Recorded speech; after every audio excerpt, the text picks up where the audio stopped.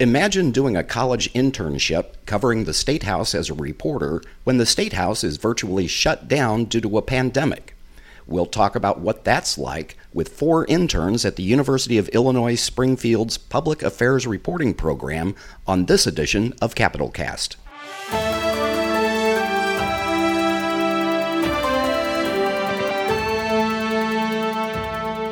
Hello and welcome to Capitol Cast, a regular podcast of Capitol News Illinois. I'm Peter Hancock. Since 1972, the University of Illinois Springfield has been training government reporters through its Public Affairs Reporting, or PAR, program.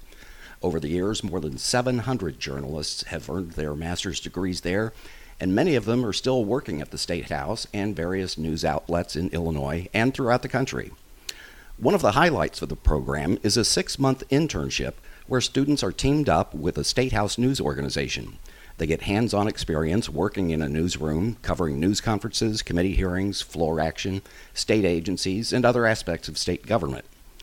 But the PAR program's class of 2020 has had a unique experience, to say the least.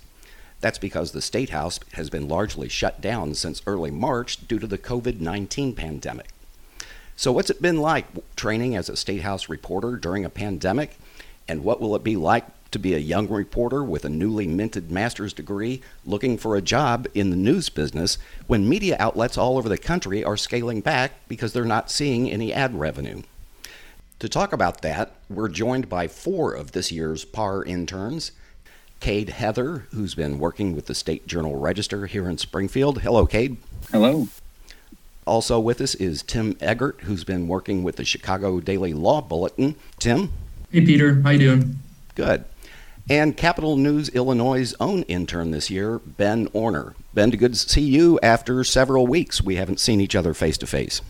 Yeah, I look forward to seeing you in person again, Peter. And in a few minutes, we'll be joined by Neil Early, who's been working with the Chicago Sun-Times. So the first thing I want to ask, and we'll let each of you chime in on this, how different has this experience been from what you expected when you signed up for the gig? Ben, we'll go to you first. I think a lot of us thought, there was going to be a lot of floor action. I mean, we were consistently told, once those March elections end and sort of April, May, things are really going to ramp up. They're going to be, entire weeks where lawmakers are in session, and there's going to be countless committee hearings and press conferences and floor action to cover. And now, when elections came and went, everything kind of stopped. So we've done a lot more reporting on state agencies and sort of checks and balances instead of floor action. So that's been something to adapt to. So what would you say, what's been the most challenging part of this? I'll let Tim answer that, because he has a unique beat with all this. Okay, Tim? Yeah, I think the most challenging part has been, like Ben mentioned, is adaptability.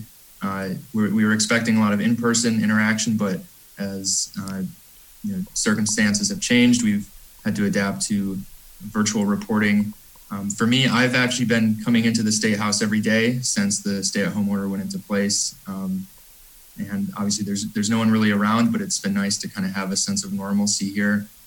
But again, the most challenging part has really just been putting yourself into a new frame, adapting to virtual reporting, and trying to maintain that sense of normalcy.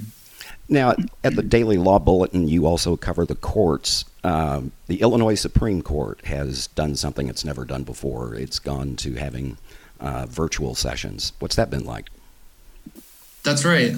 So May has been the first ever virtual docket. The justices heard oral arguments over Zoom, and it's been, as a reporter, it's been really nice to see all the justices on screen at once. Typically, you can do that by going into the courtroom here in Springfield, but of course they've closed that to the public. And so it's been nice to see them all at once and to have some immediate audio. The court has really opened itself up to the public, really increased their accessibility. And on top of the Supreme Court still kind of maintaining a sense of normalcy, this pandemic has also brought a lot of attention to the judicial branch, more than it really has in years past, with the number of lawsuits that have been filed challenging the governor's stay-at-home order. So to be able to report on not only the court, but also the intersection of the branches has been really, really interesting. Okay, Cade, let's go to you. You're at the State Journal Register here in Springfield. What's it been like over there? Yeah, well, I mean, just certainly looking at coming into this session, into this internship, obviously, I envisioned myself being in the House chamber and the Senate chamber more often, and covering debates and committee hearings and whatnot. I think as the first few days or the first week of this transition happened, it may have been a little more challenging to find unique story ideas, because a lot of it was just the same of a lot of things are closing and everything was kind of going down at the same time. But as the 2 months have kind of gone by, I think it's really allowed us to get more creative in our writing. We're not just writing on straight news. This is what happened at committee hearing. It's allowed us to kind of adapt and tell more, I think, impactful stories. It's not as much of the straight news. I think I think it's kind of challenged us. Okay. We're also joined here by Neil Early, who's an intern assigned with the Chicago Sun-Times. Neil, a lot of state business activities actually been taking place in Chicago. What's it been like being based out of the State House when things are most of the stuff going on is, back at your mothership? Yeah, I mean, like you said it, the basis of like the pandemic is in Chicago, and being down in Springfield, it's a little bit of a adjustment because, like Cade said, I came here expecting to be covering the State House, covering bills, and that stuff is going on. So it was an adjustment for me at first. And also, again, like what Cade said, you had to get more creative with stories, because there's typical stories of bills passing out of committee, the House and Senate voting on stuff. That stuff wasn't happening.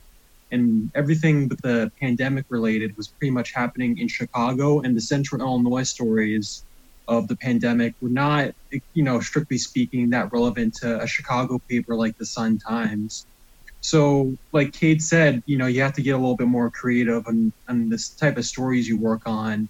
And I got to work on some more like in-depth stuff rather than just the typical straight breaking news, which I think it was a good opportunity to do that type of stuff. Okay, I want to go to each of you. What's been the one thing you've done this semester that you're most proud of? Your biggest accomplishment so far? Start with you, Neil.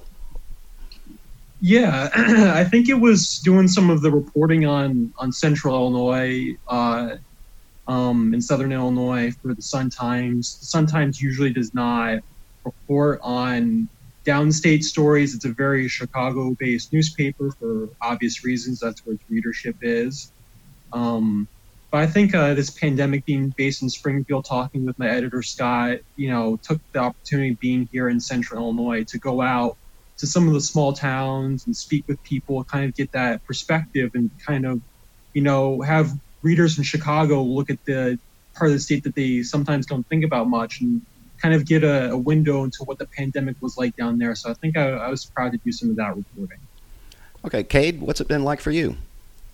Coming into this, I had never done news in general. I was all sports in my undergrad. So I think it was, I was just kind of beginning to adapt to covering the legislature and covering, state government. And then the pandemic comes on and I have to adapt again. So I can't really pinpoint really one story or anything, but I think just the constant adapting and, trying to find different story angles that, aren't being told by everyone, but, just trying to find different ways to tell a story and with those topics always changing now. And I've always thought that there are a lot of parallels between State House reporting and sports reporting. Have you been able to transpose from one beat to another? I think so. I think that, like you said, I mean, the storytelling of it, I think a lot of it does kind of overlap, like the style of it and, the accuracy of it and whatnot. So there are some things that I'm able to pull from past experience that kind of helped me, transition into this. Okay. Tim, you were talking earlier about the number of lawsuits that have been filed against the governor and challenging the stay-at-home order. What's it been like covering that from a legal angle? Yeah, so it's difficult to not get caught up in the political side of these lawsuits. The speakers of these are typically representatives or private citizens, and there is, of course, a legal side and a political side. And so sometimes you have to sort of put the political side on mute and focus just on the legal side. And that's, like you mentioned, Peter, has been sort of the basis of my reporting. And it's interesting to see that at first these were really nuanced legal arguments, and now they've been sort of recycled over and over again, challenging the governor's authority under state law, as well as challenging in federal court too. And so as these lawsuits, move forward in a court system that is operating under a reduced capacity, we've seen some of these lawsuits evolve, but some of their legal arguments have remained relatively the same. And as we, move forward there, I think we're getting close to 10, if not 15 different lawsuits at both the state and the federal level. What have we heard so far from the courts? There have been a handful of very preliminary decisions. Who seems to be winning the day here? So I don't know if I would put a batting average on the governor, but so far he's hitting over 500 to use a sports metaphor. So far his orders have been held up in federal court. Just this weekend, a panel of judges on the Seventh Circuit Appellate Court upheld his order, and we've also seen the order upheld by some lower courts as well as they applied to specific situations. So we haven't had a sort of sweeping ruling yet. There was a chance for the Illinois Supreme Court to weigh in, but they decided not to. And so we've yet to see sort of a blanket ruling. But as all of these suits move forward, what they do is build precedent that could be used later on. So once a lower court judge does uphold a ruling, that can be used again or overturned. But so far, we've seen the governor come out on top. Okay, Ben, let's go to you. You've done quite a bit of environmental reporting and reporting on agriculture, and you've been just kind of on the general beat, as we all have, covering the daily press briefings. What do you walk away from this semester with? What's the biggest thing that stands out in your mind? I think it's sort of challenged my storytelling abilities. So, from covering, specific COVID-19 type stories to like branching out into things that are either related to state government or are instead like statewide issues. So you mentioned agriculture. I did a big sit-down interview with the new agriculture director, and with a conversation that ranged from topics from the state's hemp program to any sort of like ethics screening he may have gotten from the governor.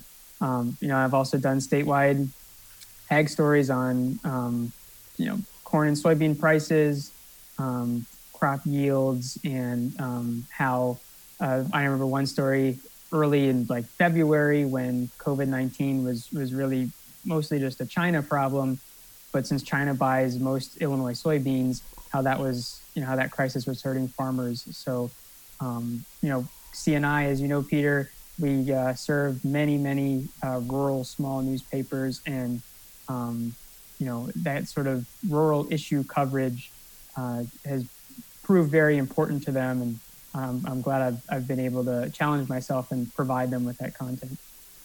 Okay, so now finally, for all of you, we're sitting here in mid-May. You all have graduation coming up here pretty soon. One of the industries that's been hit by the coronavirus has been the news business.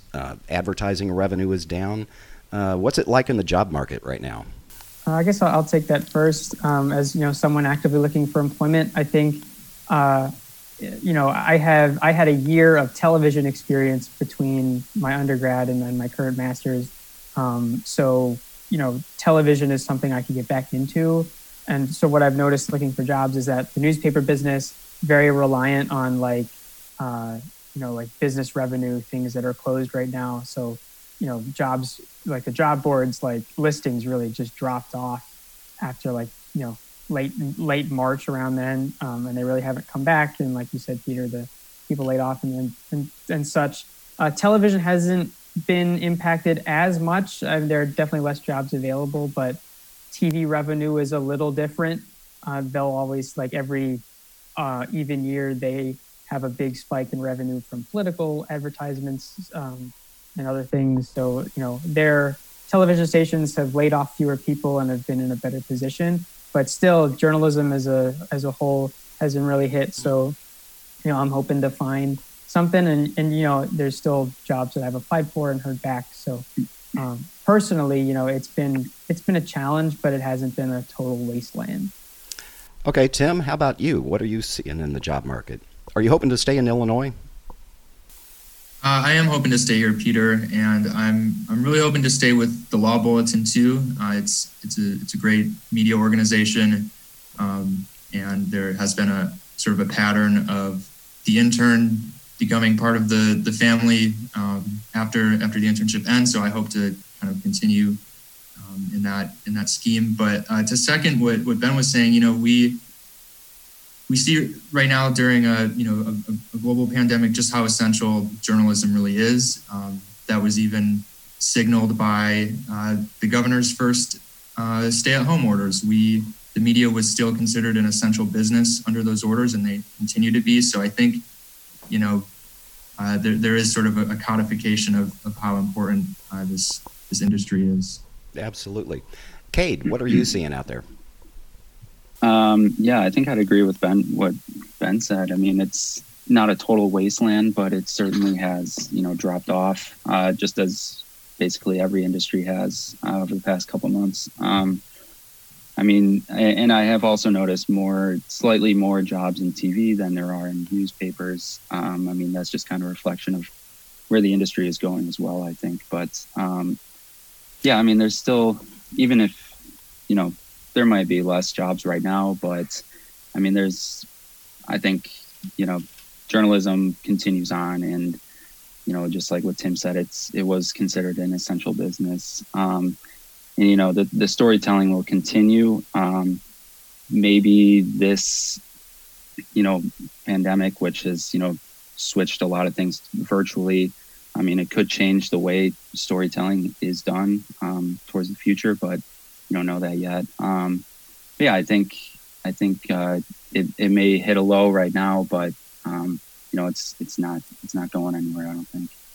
Okay, and finally, we'll go to Neil. I want to circle back to something somebody said earlier about, I think it was Tim, talking about how this has really highlighted the importance of local journalism, community journalism all over the country, all over Illinois.